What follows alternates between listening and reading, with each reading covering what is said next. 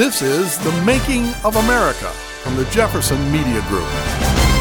Upon her death, Irene Triplett made history as the last person to receive a military pension from America's Civil War. Her father, Mose Triplett, joined the Confederacy in 1862, but deserted to the North shortly before the Battle of Gettysburg. He survived the Civil War, but not before remarrying at age 83 to a woman 50 years his junior. His daughter Irene followed shortly thereafter. As her father's sole survivor, she continued to receive his Civil War pension of $73.13 per month up until her death in 2020.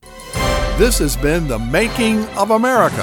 I'm Michael Emerson, and you can visit us at jeffersonmediagroup.com.